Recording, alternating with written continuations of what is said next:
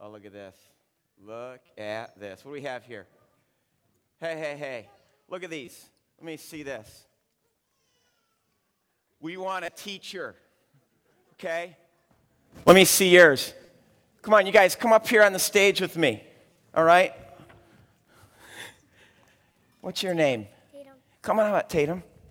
They got to see your sign. What does yours say? It says, I can't wait to meet you. Awesome. What do you guys need? I want to learn about Jesus. Let's see. You know what? I think... My name is Owen. Owen? Awesome, dude. Yeah, come on, go it up. You didn't need... Owen says this, you can do it. It's not that hard. What do you guys want? I think this sign right here says it the best. What's your name? Micah. We need a teacher. All right? They need teachers, not babysitters. For the month of August, these kids need some of you to help out with this. All right? I don't even have to say anymore. I mean, I think the kids said it loud and clear. Here you go. All right, you guys. You guys want to stay up here the whole time when I'm preaching or not? No? Okay, I knew you didn't want to be here. Go have fun. You take that. Hey, buddy.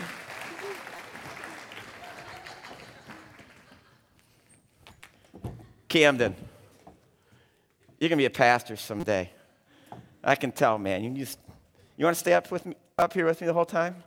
All right, yeah, no, he says. All right. We're going to continue this awesome text in Philippians. Let's stand for the reading of God's Word. If you don't have a Bible, raise your hand high, because I should have done that first so that Mark can see you. If you'd like one, just raise your hand. We'll get you one.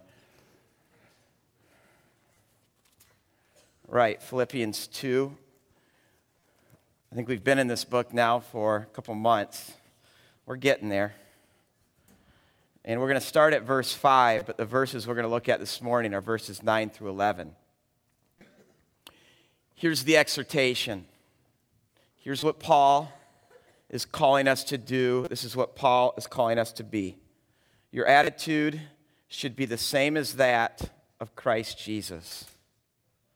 And now Paul describes that. First, the humiliation of Jesus, who being in the very nature God did not consider equality with God something to be grasped or kept or hung on to. But he let go of that. He made himself nothing. And taking the very nature of a servant, being made in human likeness, being found in the appearances of man, Jesus humbled himself and became obedient to death, even death on a cross. Therefore, here's Christ's exaltation. Therefore, in light of Christ's humiliation, God exalted him to the highest place, gave him the name that is above every name, that at the name of Jesus, every knee should bow in heaven and on earth and under the earth, and every tongue confess that Jesus Christ is Lord, to the glory of God the Father. This is God's word. You can be seated. Well, if you were here last week, I had you circle 3 words. In verse 1, because this is a whole section, 1 through 11. In verse 1, I had you circle the word Spirit. I had you circle the word Christ. And then in the last verse, verse 11, I had you circle the word Father. Because this really is the backdrop for understanding this text. We need to understand that God is a Trinity.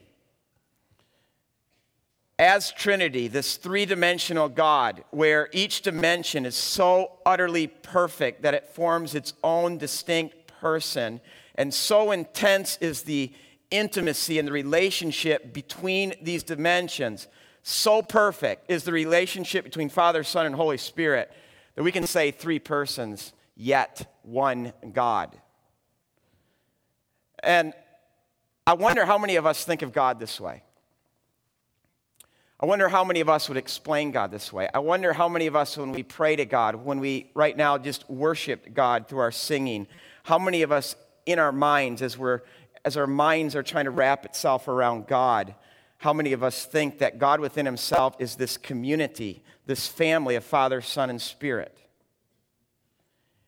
And what I wonder even more is this. I wonder how many of us really believe that this dance, as C.S. Lewis talks about it, of Father, Son, and Spirit, is the source of all joy, the source of all pleasure, the source of all shalom, the source of all life, and that the biggest need of our life right now is to be in that dance. That our hearts were made for this, that we were made to know him, we were made to live in him and with him, we were made to see his face, to sit at his bosom, to experience the fellowship there. See, that's the all-important why behind verses 6 through 11 in Philippians 2. This is why the second person of the Trinity left the community of the Trinity, why the Son left his Father's side, why he let go of his equality with God, why he emptied himself and made himself of no reputation, why he was made in human likeness, found in the appearance as a man. It's why he became a slave of all slaves. This is why. Jesus crossed all worlds to come to us, and he didn't do it to just give us religion. Here's the religious manual on how you can be a good person. Or he didn't even do it to say, this is the way to a distant God. Jesus, in fact, came to bring an end to religion. And I'm going to say this. I don't think there's anything more destructive. I don't think there's anything more dangerous or deadly to the church and what Christ is doing and wants to do. It's more destructive than Satan and all his schemes. It's more destructive than worldliness. Religion. And Jesus came to end religion because what Jesus came to do is to show us the Father. The Father. Touches us, doesn't it? I love it. He came to show us the Father, that we might know the Father and be in the Father. I mean, imagine, let's go back 2,000 years, and imagine Jesus standing up. There's a big crowd around him, and he says this, no one knows the Father but me. You see how stunning those words must have been? You see how offensive those words would have been? No one knows the Father but me. And then a little bit later, he says this, he who has seen me has seen the Father. See, Jesus came to show us the Father's face. The light of the knowledge of the glory of God is in the face of Christ. Jesus desperately wants us to know the face of the Father. He desperately wants us to have the communion that he has with the Father and with the Spirit. And Jesus crossed all worlds to establish this kind of intense personal relationship with us, where he could include us in the relationship that he has with the Father and the Spirit. Do you know this? Because if you don't, and better yet, if you're not experiencing it, all you have is religion. See, and the gospel is this, as it's laid out in Philippians, that through Christ's humiliation, that Christ reopens the door, he invites us in, he gets at our level, literally gets in our skin, our flesh, to show us the way back to God. That's why the Bible uses words like adoption. We are literally adopted back into God, into his family, as sons and daughters. No longer are we enemies or dogs under the table, but we're children at his table. And that's why our text today uses words like, when you look at verse 1, united with Christ, fellowship of the Spirit. It's this language of getting us back into the community of the Trinity. So now we come to verse 9, and you have this word, this all-important word, therefore. Therefore, in light of Christ's humiliation, God exalts him to the highest place. And see, the propositions that follow in the next couple of verses are awesome. He gets the name above every name. Every knee will bow. Every tongue is going to confess that Jesus Christ is Lord. And here's what I want to do. Before we unpack these propositions, I want to show you how a Middle Easterner communicates these same propositions, but in pictures. Because to me, the proposition, it stirs my mind and my imagination. That's why I like the proposition. But the picture is the thing that moves my soul. It's one thing to know the proposition, God loves you with an everlasting love. It's another thing to, boom, cross. It's picture. And so when you look at these words, who being in the very nature God did not consider equality with God, that's the proposition. Here's the picture. John 13, verse 3, Jesus knew that the Father had put all things under his power, that he had come from God and was returning to God. That's the picture. Here's the proposition. Though he did not consider equality with God something to be grasped, but he made himself nothing. Here's the picture. So Jesus got up from the meal, took off his outer clothing, and wrapped a towel around his waist. Here's the proposition. Taking the very nature of a slave, Jesus humbled himself. Here's the picture. After that, Jesus poured water in a basin, began to wash his disciples' feet, drying them with the towel that was wrapped around him. And now we come to today's text. Here's the proposition. Therefore, God exalted him to the highest place. Here's the picture. Verse 12. When Jesus had finished washing their feet, he put on his clothes and returned to his place. And see, Jesus leaves the table fellowship, takes off his clothes, starts to slave, and then he returns to the place at the table. And now, what is that highest place? Again, it's a picture that the Bible gives us. It's the right hand. It's the right hand. And I know this doesn't mean anything to us, does it? The right hand.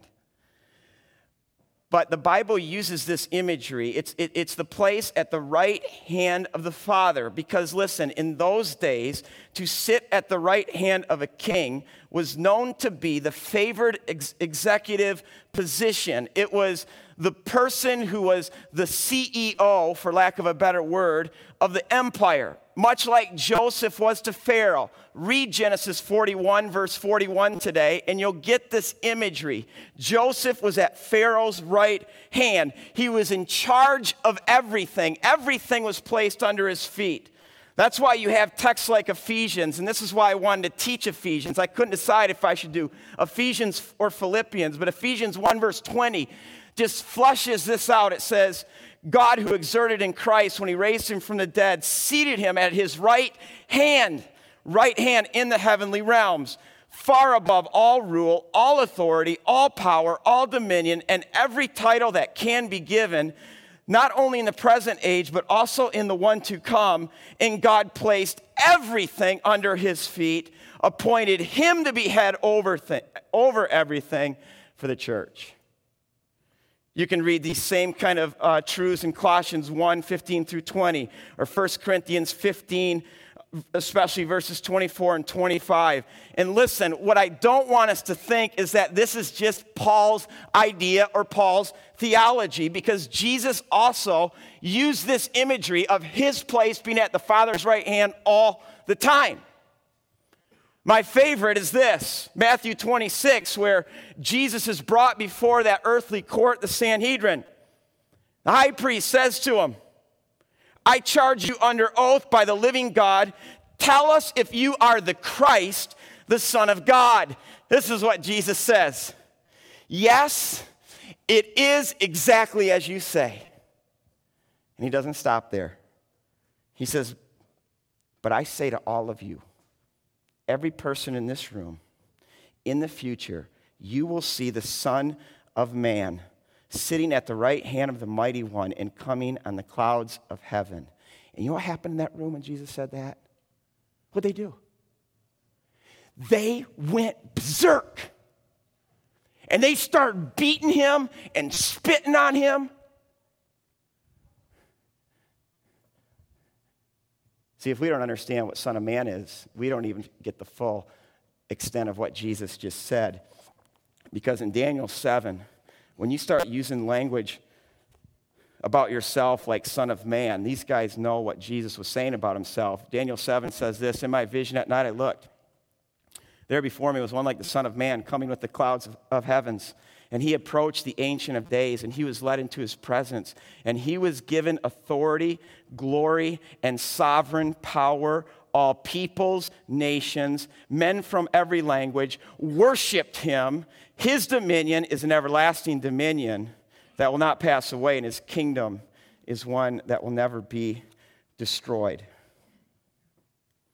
I love in Acts 7. Oh, it's such a great story because Stephen comes before the same human court.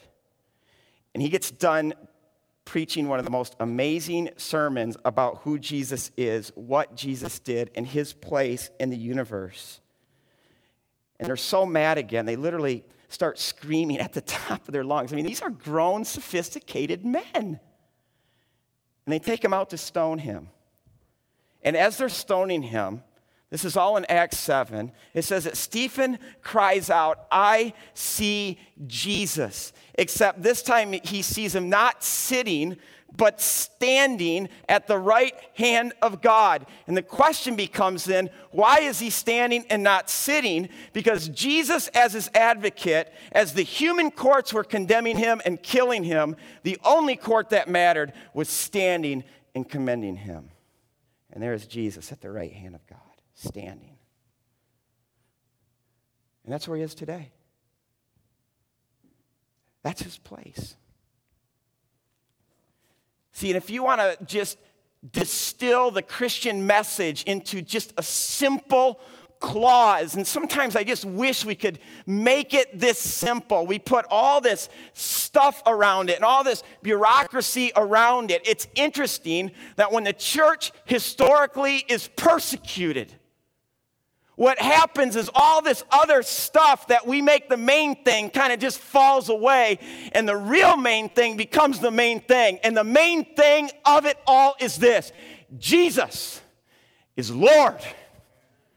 He is Lord. In fact, 1 Corinthians 8, verse 6. Oh, there's so many texts. That's my problem today. I know it. Yet for us, and this is Paul's monotheism coming out.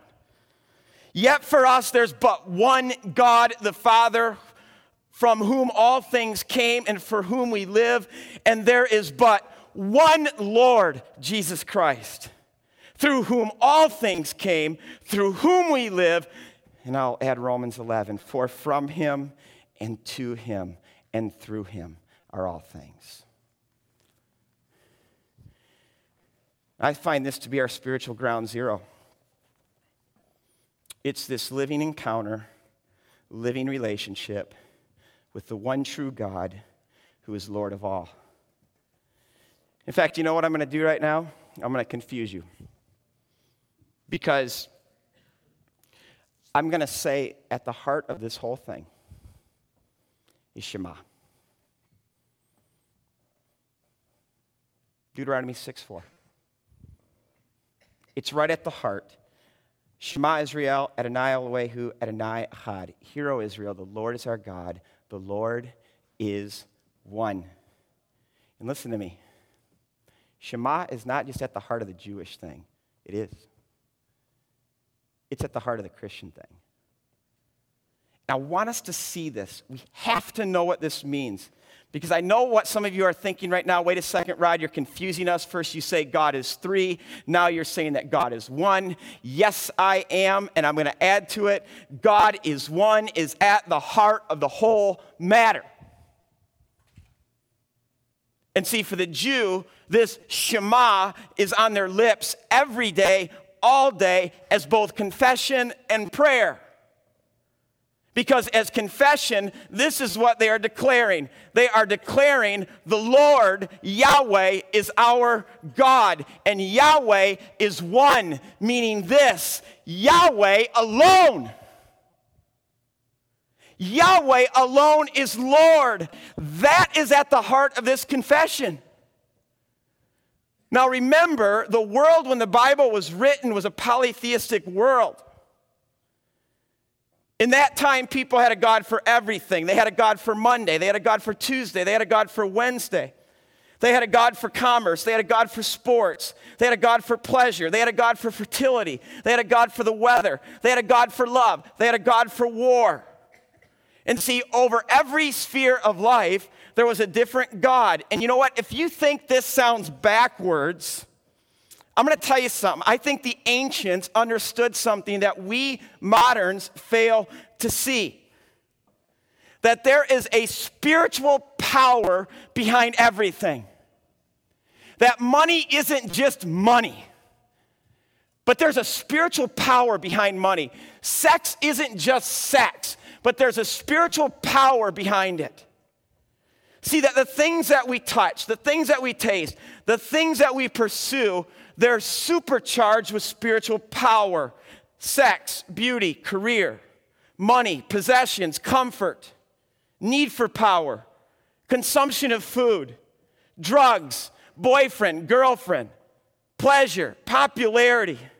These things can all exercise massive power over us. They can be gods, literally, idols.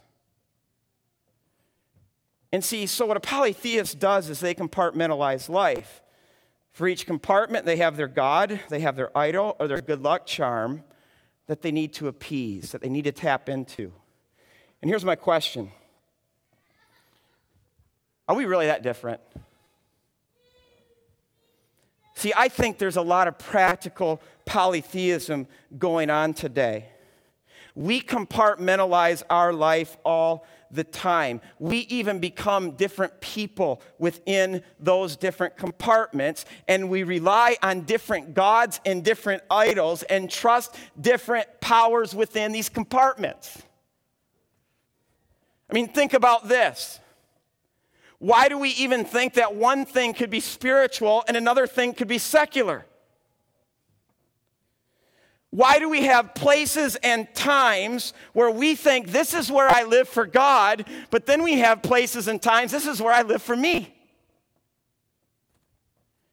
See, and as practical polytheists, this is where I trust the God of consumerism. Here is where I trust the God of self-help. Here is where I trust the gods of the state. Here is where I trust the God of health and medicine. But what Shema is, Deuteronomy 6 verse 4, it's this claim, and it's significant. It's that there are no longer different gods for different things. It's the confession, there's only one God. Yahweh alone is Lord. That's why when Jesus was asked what's at the heart of all of it, what did he say? Shema. Because Shema not only says he is one Lord, there's one Lord over it all, Yahweh, but it also is this call to be wholehearted. I gotta love him with everything I am, everything I got. I got to bring every aspect of my life under this one God. As Yahweh says, you are to have no other gods before me. None. See, and this is why when we read Torah, the first 5 books of the Bible, some of this stuff sounds really crazy. I mean, why all these instructions? One verse talks about how we're to approach temple. Another talks about what one is to do if their donkey falls into a pit. Another talks about what to do with the mildew in the kitchen. Another talks about how you're to treat the female menstrual cycle. And it goes on and on and on, and you're kind of like, all right, what's going on here? Well, I'll tell you what's going on here. Torah is teaching about how all of life, every sphere of life, from going to the restroom to going to the temple, all has significance to God. All of it is to fall under his lordship. So he's Lord when I go to the temple. He's Lord when I go to my field. He's Lord when I return to my house. He's Lord when I rise. He's Lord when I lie down. See, what Shema does is it puts a complete end to all these compartments, because Shema literally doesn't allow for us to conceive of anything in this world that's outside the lordship of Yahweh. And so Yahweh then becomes my Lord over my Sunday just as much as he's Lord over my Monday, Tuesday, and Wednesday. Yahweh is Lord over my public life just as much as he is my private life. He's Lord over my work. He's Lord over my home. He's Lord over my time. He's Lord over my possessions. He's Lord over my relationships. He's Lord over my family. For from him and to him and through him are all things. And so from a Hebraic perspective, or better yet, a biblical perspective, monotheism is not so much a statement about God's essence as Western theologians have thought, but it's rather an existential claim. There is only one God, Yahweh, and he alone is Lord of everything, the universe, and me. In every aspect of me. And that's why the response is more than just, "Hear, O Israel, the Lord is our God, the Lord alone."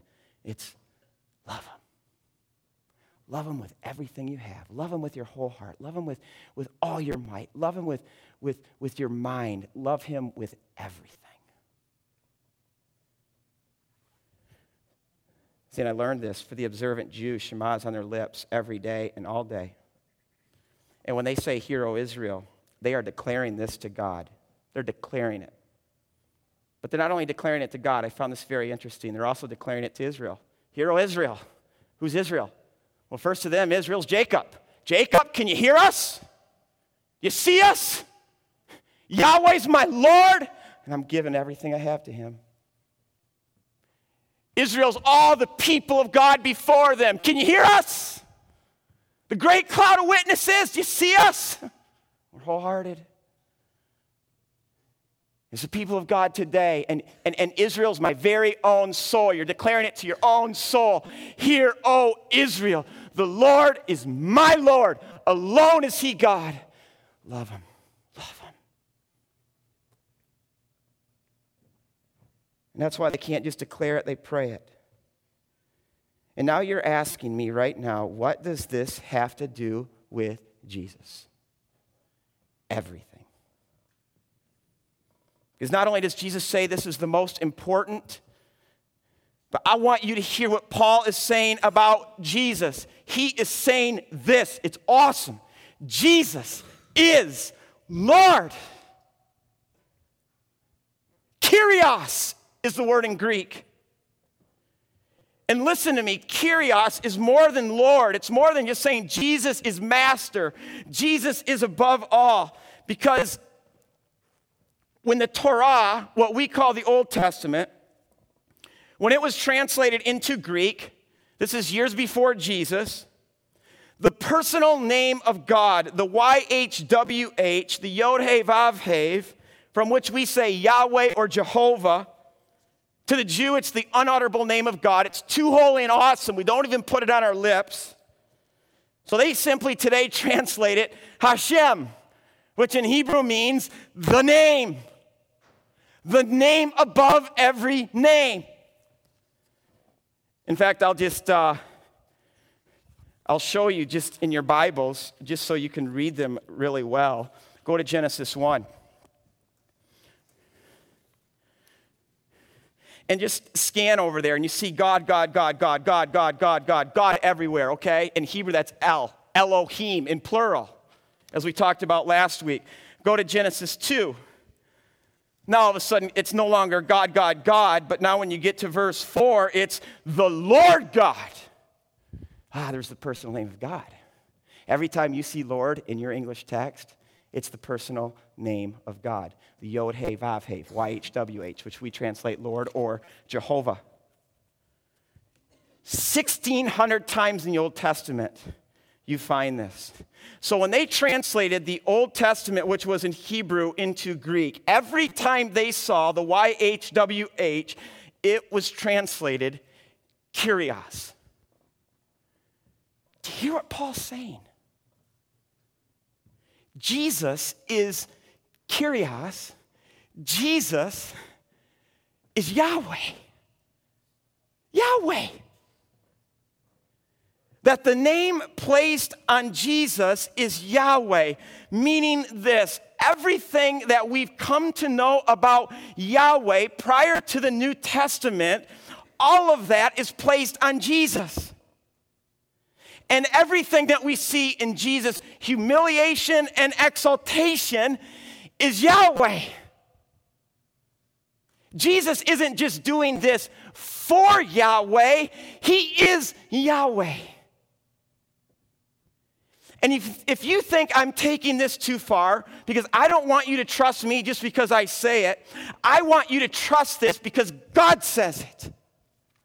And I'll take you to the text that Paul's referring to, Isaiah 45. In this whole text, God is just talking about all the rulers and kings of the world, but through it all, he's saying these kinds of things. Like at the end of verse 14, he's saying, surely God is with you, and there is no other God. Then in verse 18, he says, this is what the Lord says, he who created the heavens, he is God, fashioned, made the earth, and founded it. He did not create it to be empty, but he formed it to be inhabited. He says this, I am the Lord, Yahweh, and there is no other.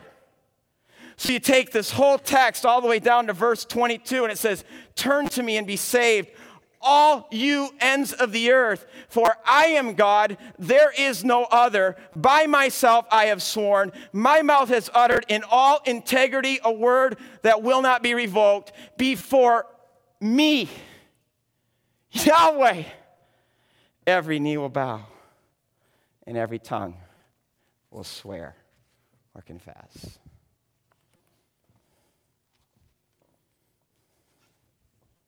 He's Yahweh.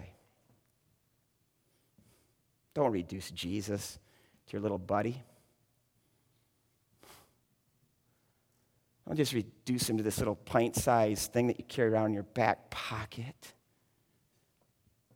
Every Caesar, every Pharaoh, every king, every president, every dignitary, every cultural and social elite, every name and face that fills our magazines, everything in the heavens, every angel, everything under the heavens, everything on earth, everything below the earth will bow face down to Yahweh, to Jesus. And they will look at him and they will all, if they can, and say, you're Lord. Do you know this? Do you believe this? Does this burn in your heart? Better yet, is he today your Lord? Coming back from Israel, I've been struck with this quality of Americans. We like things that are nice. Therefore, we like a nice Jesus. We want a nice cross to go with our nice life and our nice houses and our nice homes and our nice vacations. You can't put Jesus in that category. He is not nice. There is nothing nice about Jesus' humiliation. It was intense, it was bloody, it was gruesome, it was torturous, from which men hide their faces, says the prophet. It wasn't nice, it was hell. And his exaltation, well, we can say, oh, but isn't that nice? I mean, there goes Jesus. He gets to go back to heaven. Listen to me. He isn't just in heaven right now. He's Lord. And everything is and will be under his lordship. And I'll tell you what this means for us. You and I cannot just like him. I like Jesus. Do you like Jesus? Yeah, I like Jesus. Are you kidding me? Like him? You either flat out reject him or you love him. You either just go away from him or you enthrone him. Because that's who he is. He's Lord. And so we can't just take him in as just nice and just sort of like him. If we're going to take him in, he is Lord. We take him in as Lord and we enthrone him and we love him.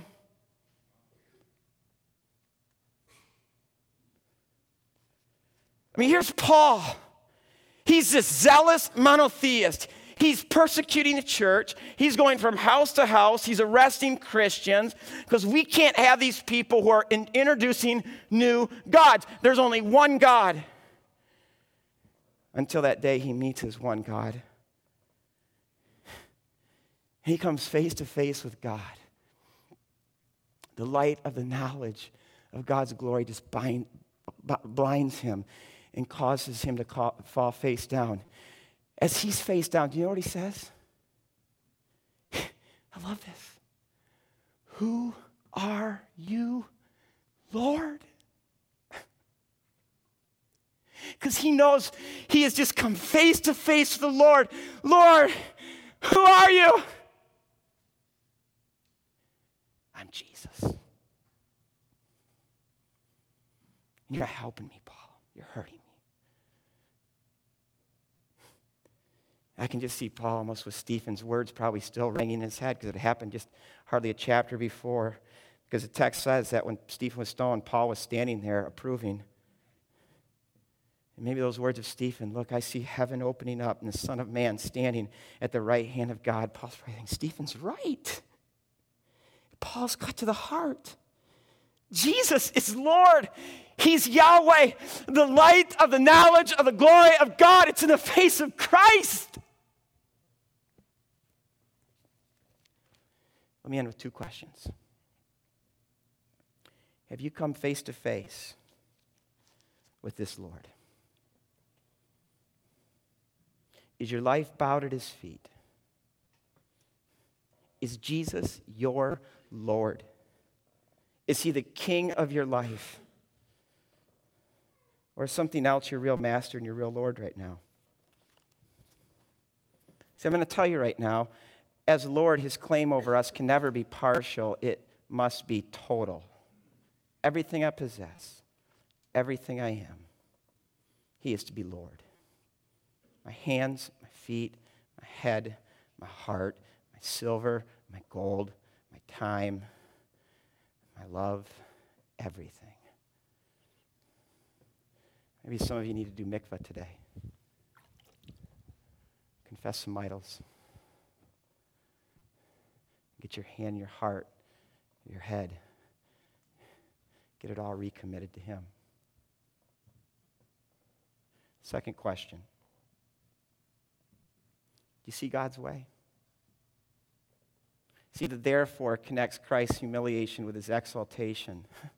This is God's way. This is always God's way. That the way up is to go down. And it's not only God's way as we see it in Jesus, it's God's way for us. The way to fullness and wholeness is through emptying yourself. The way to power is by giving up power and becoming weak. The way to get rich is to give it away. The way to be really happy is to not live for your happiness, but to live for the happiness of others. The way to greatness is through humility. The way to find yourself is to lose yourself. The way to real freedom is by becoming a slave. The way to life is through death. And here's what happens when we come face to face with Jesus. When the gospel confronts us, it always confronts us to go down. We're never going to go up unless we first go down.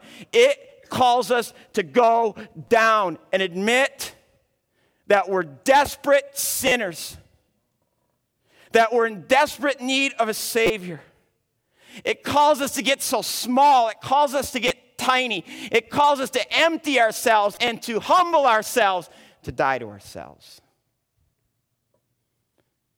But see, when we go down like Christ, we're exalted like Christ. And Colossians 3, I love it, tells us, I'm not just standing here. You're not just sitting there. But if you go down with Jesus in his humiliation, and you set your mind and your heart on that, you are right now seated with him in the heavenly places. You're in. And you're hidden in him. So you no longer have to be like Adam and Eve, who are just hiding in the bushes and all scared. I can't be known. No one can find out who I am. I got to put this face on. You're free. You're hidden in him. This morning, communion tables are open. I've gone too long. I'm just going to say this. Respond to him as your Lord. Let's pray.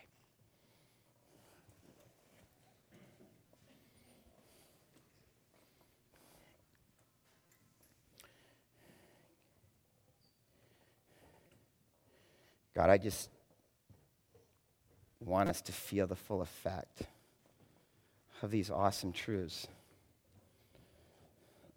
What you, Yahweh, have done in your humiliation and your exaltation. And God, I really hope some of us, or all of us, are even left asking, why did you do it? Why did you do this? And God, you did it for the glory of the Father, but you also did it, you gave up your treasure because you treasure us. You love us that much. I just pray this morning, Lord, that our response would just attempt to match what you've done for us, God, that you would be our treasure of all treasures, our pearl of great price. May that be our response this morning. In Jesus' name.